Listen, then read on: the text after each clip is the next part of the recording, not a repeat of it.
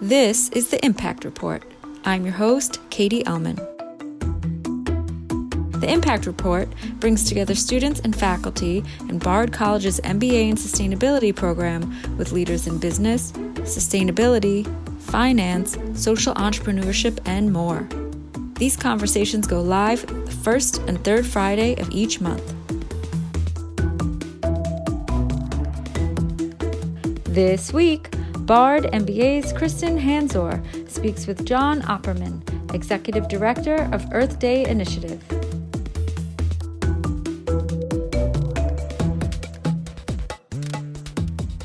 Hello and welcome to the Impact Report. My name is Kristen Hanzor and I'm a current student in the Bard MBA in Sustainability program.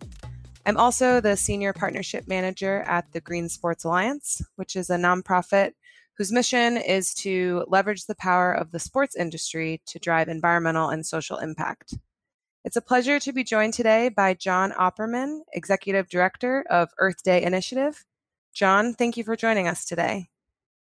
Thanks so much for having me. Hopefully everyone listening has heard of Earth Day, which will celebrate its 50th anniversary this year on Wednesday, April 22nd. And since 1970, Earth Day has been a catalyst for ongoing education, action, and change. Earth Day Initiative, which is a 501c3 organization, promotes environmental awareness and solutions through partnerships with schools, community organizations, businesses, and governments.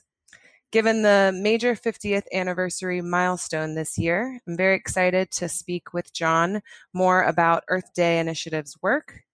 So John, to kick things off, can you give us a brief overview of the history of Earth Day and the role that Earth Day Initiative has played in keeping the movement both alive and relevant? Yeah, absolutely. So the first Earth Day in 1970 was really just a massive turnout from grassroots organizations across the country. They turned out 20 million people for the first Earth Day, which is just a crazy number of people for any event in its first year, given that that was 10% of the population of the country at the time. So people took part in teach-ins and protests and marches and planting events and all kinds of things, just very decentralized all across the country. And then over the years, what has happened since then is it obviously became just a routine thing that anywhere from like a kindergarten classroom to a corporate boardroom, people take part in some form of Earth Day event every spring. It's the one sort of touch point in the calendar year where everyone wants to do something related to the environment. Even non-environmentalists want to pitch in some way. It's kind of this reminder of the connection to the earth and nature and our environment. And obviously in more recent years, climate change, which is the kind of giant issue looming large in everyone's minds. The way that Earth Day has been operated is there never was really like one organization organizing from above, top down. It was always a very grassroots, even from 1970, it was very grassroots, locally, community-led, like I said, like kindergarten classrooms, corporate boardrooms, just anyone organizing some sort of Earth Day event. There are a few organizations that kind of took the mantle and ran with it, us being one of them. In 1990, that was the 20th anniversary of Earth Day. That was a real revival year for Earth Day when people kind of looked around. They said, wow, we still have a lot of pressing environmental challenges 20 years after the first Earth Day. People turned out in huge numbers. Our organization was born that year in 1990, organizing the largest event ever held in Central Park for Earth Day 1990 for the 20th anniversary. It was a massive concert event. And then over the years, we have grown into year-round programs, and we can a lot of times play a kind of connector role with various Earth Day organizers around the world. We have partners across Canada and France and different locales in the United States, to name a few, that we partner on different programs or kind of cohesive messaging when it's appropriate, especially in a landmark anniversary year. And we historically have organized large-scale Earth Day events in New York while we still connect and partner with folks around the world. Fantastic. Thank you for that nice overview of the history back to 1970. And can you touch a little bit more on the different issues that Earth Day Initiative focus on? And I know there's a range of programs that the organization manages. So could you give a little bit more detail on that? Yeah, we have a variety of programs, like I mentioned, throughout the year. So in addition to our big Earth Day events where we connect people to different things that they can do to green their lifestyles or support environmental causes, we have programs like a sustainable food education program, for instance, where we provide toolkits to educate students about sustainable food, working closely with some partner schools around that work, going into schools to hold people's hands through the process of using this toolkit.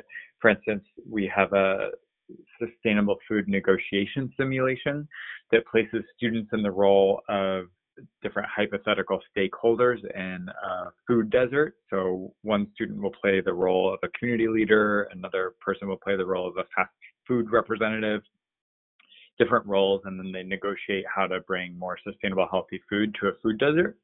We have a green buildings publication that educates people about trends and developments in the green building industry.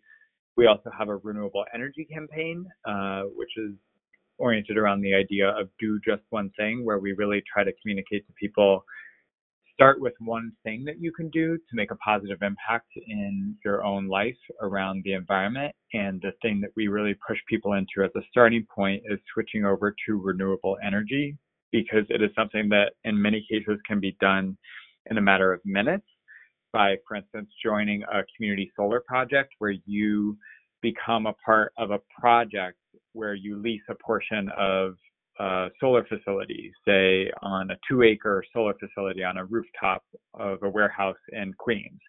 Anyone in New York City can lease a portion of those panels that corresponds to their electricity bill. Then the utility company pays you for the electricity generated by your portion of the panels. In many cases, the partners that we have, the utility payment that goes to you is higher than the lease payment that you're paying. So you actually make money off of the whole thing. It takes a matter of minutes to sign up, and you help bring renewable energy to your own community. That's one thing that we really push for people wherever they are across the country. That's great, because I feel like sometimes one of the hardest things for people who want to do something for the planet but don't really know how or where to start, that they can just go to you guys or to an organization with guidance and an example of an action that you can take.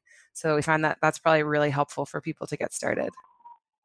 Yeah, absolutely. Because the thing that we find being Earth Day initiative, people really, especially around Earth Day, are clamoring for things to do. They really want to make a positive impact, but they're confused about how. The issues are very overwhelming, but even the list of solutions can be very overwhelming. And that if you provide people a list of here's 100 things that you can do to green your lifestyle, the problem with human behavior is that if you give people a list of 100 things to do, not only are they not going to do 100, they're not even going to do one. So just getting people to wrap their head around, here's one thing that you can do. We've simplified it. Here's the thing that you can do to start. It's simple and impactful. We can always follow up later with another thing, but it's kind of getting over that hump of inaction, of not knowing where to even begin. Yeah, completely agree. And so I saw that the team launched the Together We Can climate action campaign for the 50th anniversary this year.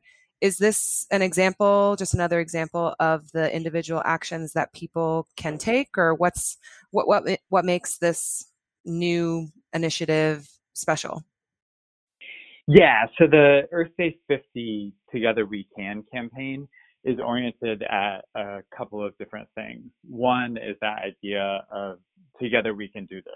Like if everyone just has one individual action that does add up, it gets to the idea that people feel like their own individual actions don't really amount to much, because the just large nature of our environmental challenges, no one feels like their actions are even a drop in the bucket in terms of solving them. But if we all move together, if we all vote, if we all do things like switch over to renewable energy, if we demand change from those in power, whether that's companies or governments, whatever it is, together we can do this. And people do feel very overwhelmed and helpless and powerless when it comes to environmental challenges. So the Together We Can campaign is aimed at the idea that together we can tackle this.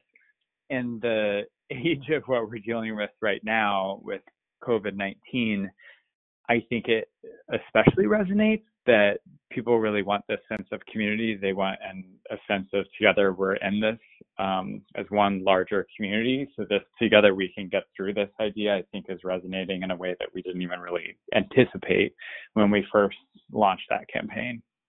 Yeah, I can imagine. I feel like that's what everyone is looking for now, a way to come together and do something positive. And on that point, I know that in previous Earth Day celebrations, large in-person events and actions have been a central component to celebrations. And so, as you mentioned, the COVID-19 pandemic, I'm curious if you can explain a bit about how your organization and organizations celebrating this around the world have had to pivot plans for this anniversary, how maybe challenging that has been for you all to allow for social distancing and virtual connections in the world we're currently living in today. Yeah, absolutely. So one of our key partners going into Earth Day 50, even before this current situation, was the March for Science. So we had planned large-scale events in New York City specifically where we would have a large footprint in the city, and then March for Science was going to march their event into our event, and we're coordinating around exhibitors and speakers from our stage and interactive workshop space. Obviously, all of that has had to change, like many organizations. We had to very quickly pivot into alternative arrangements. What we tried to do here is we tried to use this as an opportunity to kind of demonstrate how can we show what activism could be like in the 21st century. How can we deal with a really uncertain situation that unfortunately we potentially could have to deal with more and more going forward, with the effects of climate change ever more apparent, extreme weather events and disruptions to just our general way of life. This might be something that we need to deal with increasingly, with COVID kind of demonstrating a situation that we need to take into account going forward with the effects of climate change, and how can we go about our lives and continue to operate and talk about and move forward on these really pressing challenges that we can't just shut down. We have to continue to talk about climate change even when there are other pressing concerns with COVID-19. Climate change is not going away.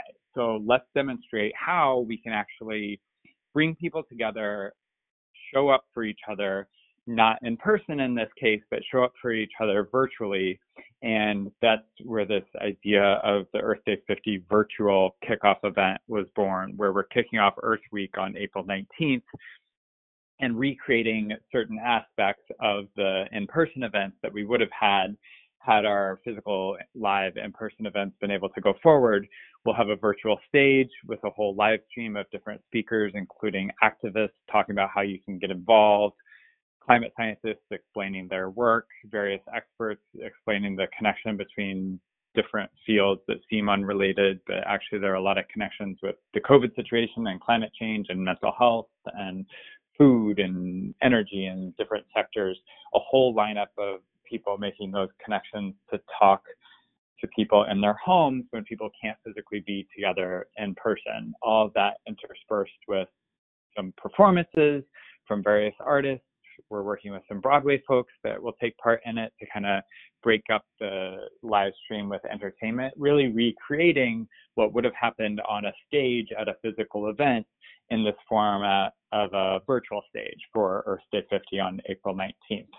Then this app that we have that we're developing right now includes virtual exhibitor booths where different environmental organizations, climate scientists, et cetera, will have virtual exhibitor spaces where people can attend through the app and engage with them, learn about ways that they can get involved, what these organizations do, and chat with experts about these topics, kind of pivoting to say, okay, how are we dealing with more and more uncertain times going forward, and keeping those connections to keep these conversations going around climate that are really so vital. Wow, I've never heard of a virtual exhibitor booth option before. It sounds very interesting. Yeah. And I'm curious with that and maybe some of the other elements of the app of how you're creating channels for people to actively engage. It sounds like with the vendor exhibit, they can go around and see all these different types of organizations. With the stage performances and some of the speakers, can people submit questions or chat with other people online? Or how are you helping to encourage dialogue, even though it is virtual? Yeah, that definitely is all true, that we're trying to make it as easy as possible for people to engage, even though it's online. So during the course of the live stream on April 19th, you can engage through this app. So the Earth Day 50 virtual kickoff app, you can chat with each other, you can ask questions in the various conversation threads on the app, you can connect with the exhibitors. Social media makes it pretty easy for people to be able to tweet questions at us during the course of the event.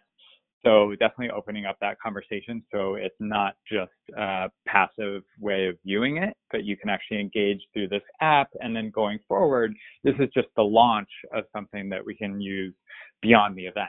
So anyone that has this app can continue to learn more about environmental causes, how they can get involved, chat with each other, and connect in this forum that kind of provides a framework for how we could do this in the future. That was actually what I was going to ask next, is looking maybe too early to look ahead to 2021 and hopefully us being in a place where we can come together again in these large events and celebrations.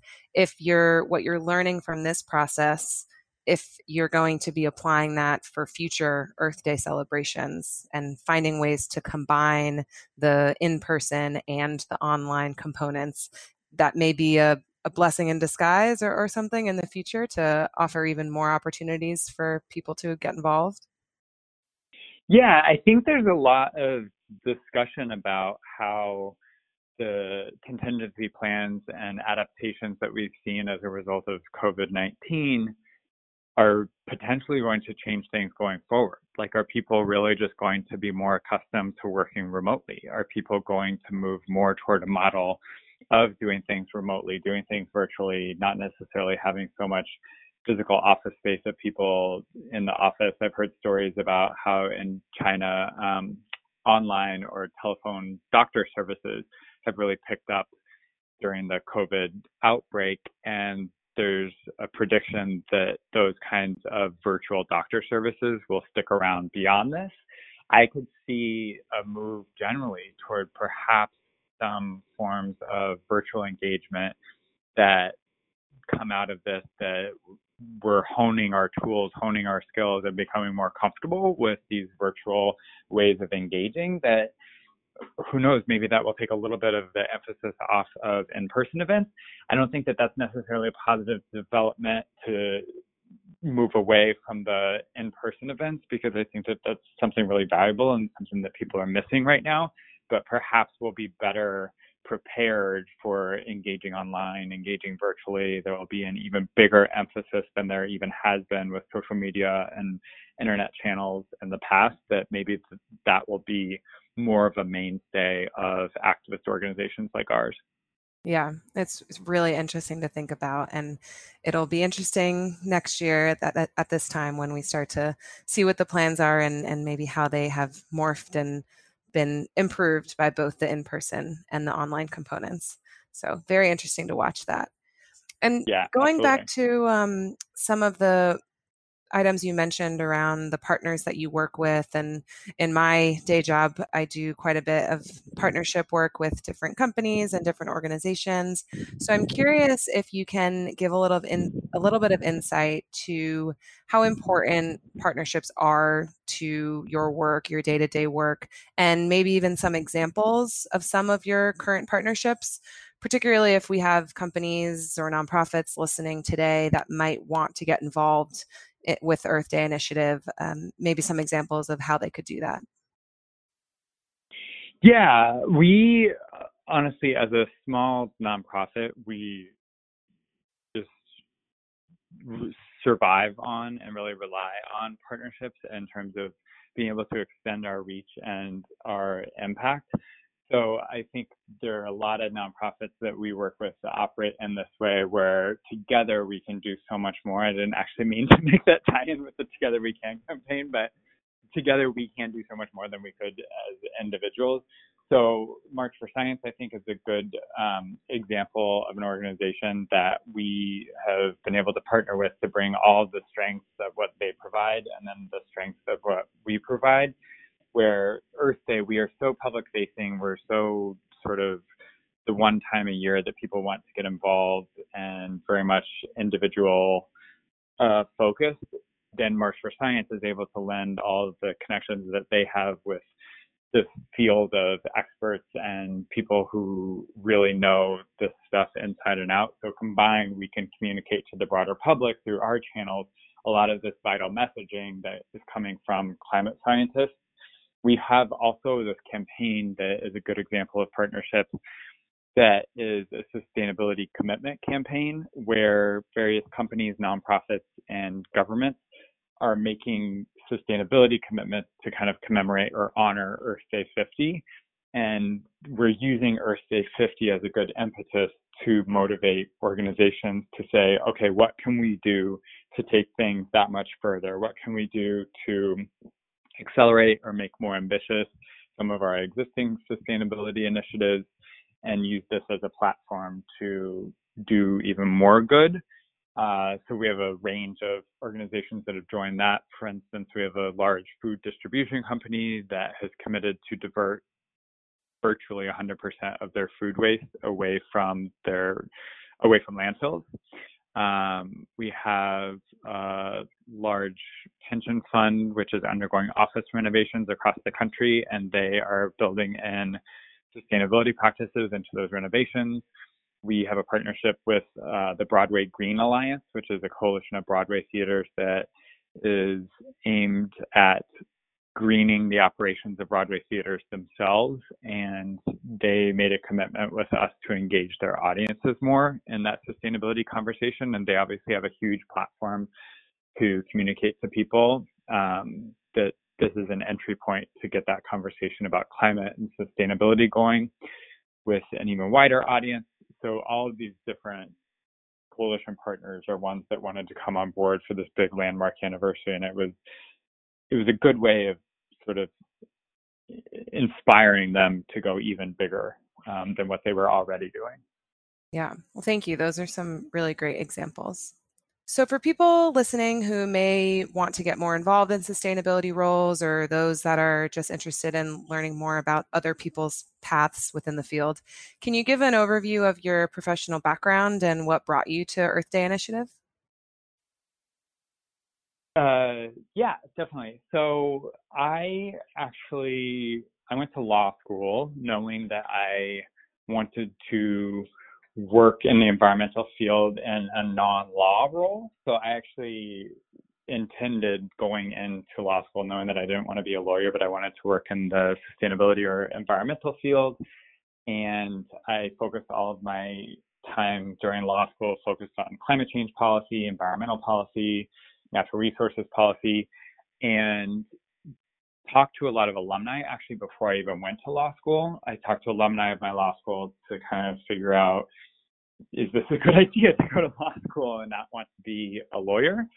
And talk to people who worked, for instance, for NRDC or other environmental organizations doing work that I thought was interesting. And I kind of just picked their brains and said, how did you get into the role that you're in? Did you feel like going to law school was a good idea, considering you're not actually working as a lawyer now? And everyone said, yeah, that it really opens up a lot of doors. It gives you a good background to work in a lot of different areas that aren't necessarily law. Then after law school, I worked for a corporate law firm just for a very brief amount of time, because it's kind of what you do after law school, and to get just a little bit of experience actually working as an attorney. And then I transitioned over into this nonprofit in a deputy director role quickly after law school, and then moved into the executive director role in the last few years. Okay, great. And have you been using some of the skills and knowledge from law school? Has it panned out the way that you thought it would and been helpful with the shift? Yeah, I think law school and that experience definitely is helpful in terms of kind of the way that it has you frame issues. I think understanding sort of the levers of power, I think was an interesting way that one of my professors described it, that studying law just is a study in power. Like, how do you get things done? What are the different levers of influence? I think that that has been a valuable thing to have in my back pocket. It's also just the connections that you have with various people that wind up in different positions, whether it's business or government, policy, et cetera. It gives you a lot of connections to build on different partnerships and do good work coming out of that. Yeah, that makes a lot of sense. So switching gears a little bit for this question, I have seen over the years a few other different Earth Day organizations which seem to have generally a similar mission to yours. So I'm curious if you can explain a bit about what sets Earth Day Initiative apart from these organizations, and or if you are collaborating often with different Earth Day labeled organizations or groups. Yeah, so like I described earlier, Earth Day has always been very much locally grassroots led. So there isn't one organization that really organizes on the ground events in more than one locale. Every organization is rooted in the place where it exists. To some extent, some of these organizations form sort of connections in different communities, working with different partners around the world. So that's one thing that we do a lot of, working with different partners. For instance, Earth Day Canada and France, that we have really good working relationships with folks there, where we collaborate to the extent that it makes sense around themes and campaigns and real programmatic work.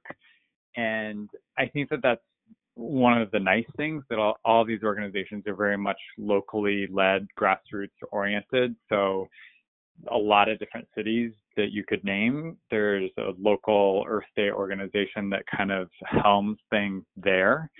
And it kind of is an ad hoc organization in terms of when partnerships come up, if it makes sense to work together around something, then we'll form a partnership with whoever it is. And it's a pretty fluid system, which I think it's good because it lends to a lot of flexibility and being able to come up with solutions that work, whoever the organization is that you're bringing on board. Okay, got it. That's very interesting. So the last two questions are ones that we ask all of our guests. So first, in your opinion, what do you see as the biggest sustainability challenge we have to take on during 2020? Yeah, I think maybe not surprisingly is motivating those in power to really tackle climate change in the near term. I think that we have seen with COVID-19, there are always going to be distractions. There's always going to be the thing that seems like it's more top of mind, it's more immediate, it's more short term, whether it's the economy, whether it's the COVID-19 crisis, whatever it is, there's always going to be a thing that is looming really large in people's minds in terms of the immediacy of the issue. And I think that's a challenge. That has been the challenge with environmental issues, but especially climate change. But it has to happen now. I mean, I think there's a big recognition that if this is going to be tackled, it has to be tackled in the short term. It's no longer a medium to long-term issue. We did see this kind of moment form in the last year around climate where it really broke through to the mainstream in a way that I've never seen climate break through yet, with Greta Thunberg being named Time Person of the Year. I think it was Oxford Dictionary's naming climate crisis word of the year. Things like this where it was just everywhere for a moment. And it looks a lot like this sort of perfect storm of factors that existed around environmental issues in 1970, when there were various environmental catastrophes. There had been a long timeline of environmental activists raising the alarm about our most pressing environmental issues. And it was also a very activist age in terms of people turning out for the civil rights movement and the anti-war movement. And whatever the cause was, it was very engaged. I think we see a similar perfect storm of factors now, with it being a very activist age under this administration, people turning out for the March for Our Lives, the March for Science, et cetera. the work of climate activists for many decades, laying that foundation of knowledge and education, and then extreme weather events, all of these things coalescing in the last year or so to really raise climate to the top of people's minds. That is the thing that has to see progress this year. If it's not going to be this year, I'm not sure when it's going to be. But as we have seen, COVID-19 and now economic concerns could be a big distraction from that. And what we're trying to communicate with this virtual event this spring is we can't get distracted. We have to deal with all of the issues at the same time: COVID, the economy, climate. We have to do all of the above. We don't really have the luxury of putting it off anymore. I completely agree. And looking at it holistically and not pushing climate to the side is going to be so critical. And I'm really hopeful that our leaders continue to make sure that this is a priority in plans going forward. And so our final question is, what do you see as the biggest challenge in your day-to-day work in sustainability? Yeah, I think